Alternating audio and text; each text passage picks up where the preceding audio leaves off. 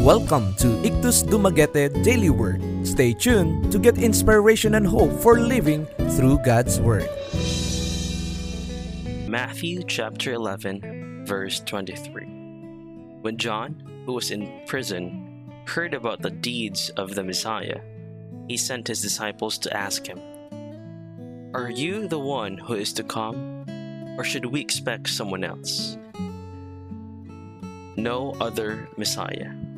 It might seem odd for John the Baptist to ask this question. He was the forerunner of Jesus and had preached repentance before Jesus did. More importantly, John had gone about crying, "Hallelujah to the Lamb of God." He fully believed Jesus was the Messiah and wasn't afraid to express it. Why then would he question Jesus now? As with today's Christians, John's circumstances had much to do with his questioning. He had been thrown into prison for standing up to Herodias, daughter of Herod.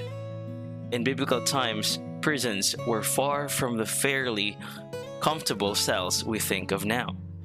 The worst were holes in the ground, where prisoners were chained to walls. They were fed minimally, and many became sick and died. John must have known there was a little chance he would ever see freedom again.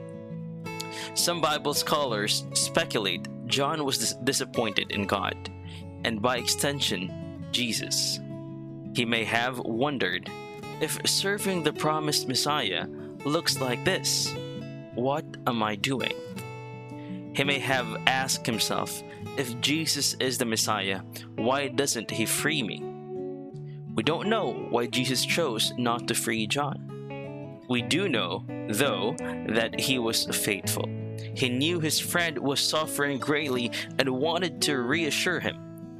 Right after the disciples report John's questioning, Jesus reminds them of who he is and what he can do.